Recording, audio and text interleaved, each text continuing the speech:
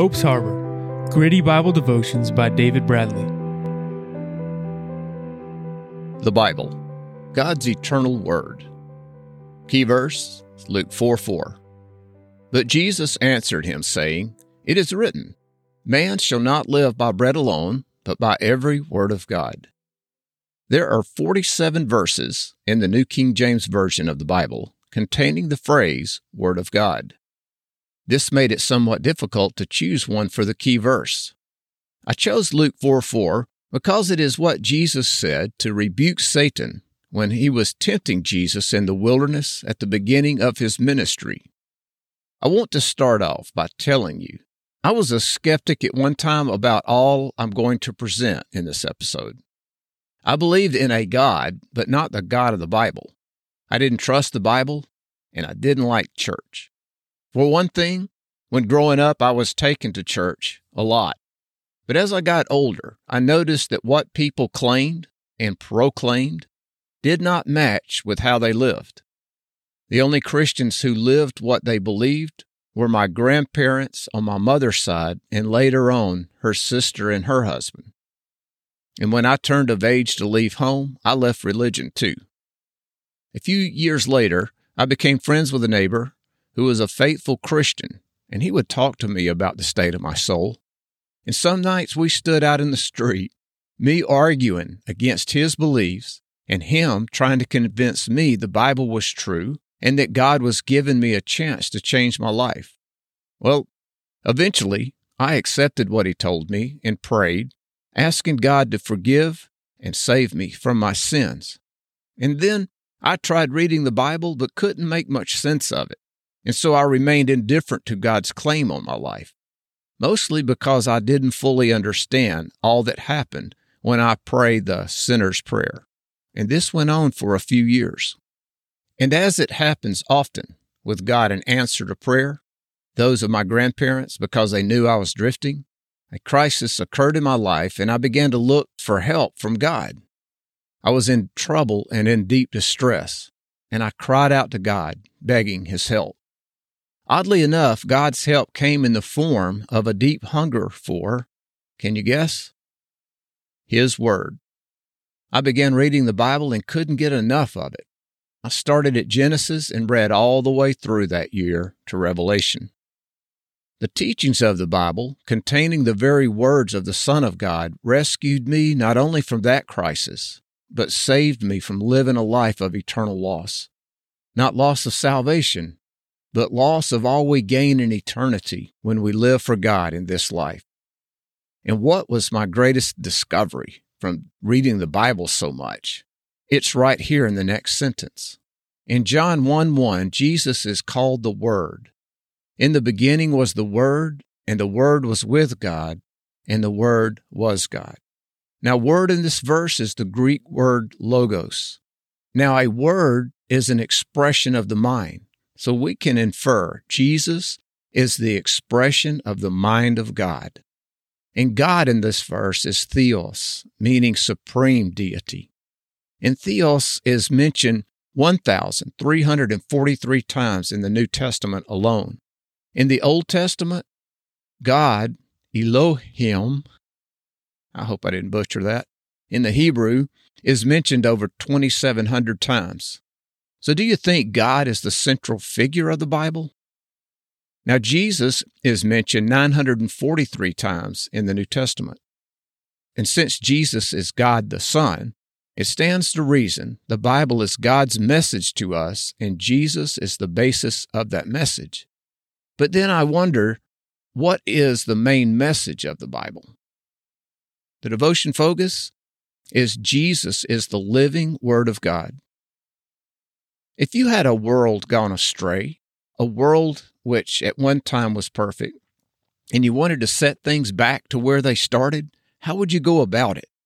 Well, let's follow this thought and see where it leads.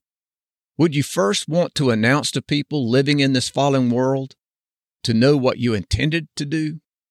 Now, would it surprise you that is exactly what God did?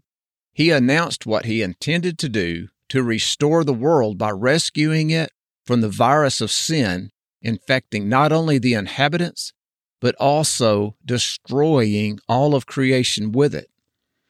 The story of redemption is alluded to beginning in Genesis chapter 3, verses 14 and 15, and in numerous other places throughout the Bible. Now, one of the greatest displays of redemption was when God delivered the Jews from Egyptian slavery. And the greatest act of redemption happened when Jesus died on that cross. Now, God has announced all through the Bible His intention to deliver the human race from bondage to sin. Jesus announced He came to die for the sins of the human race, and God saw to it. All this was and is recorded in the Bible for anyone to see.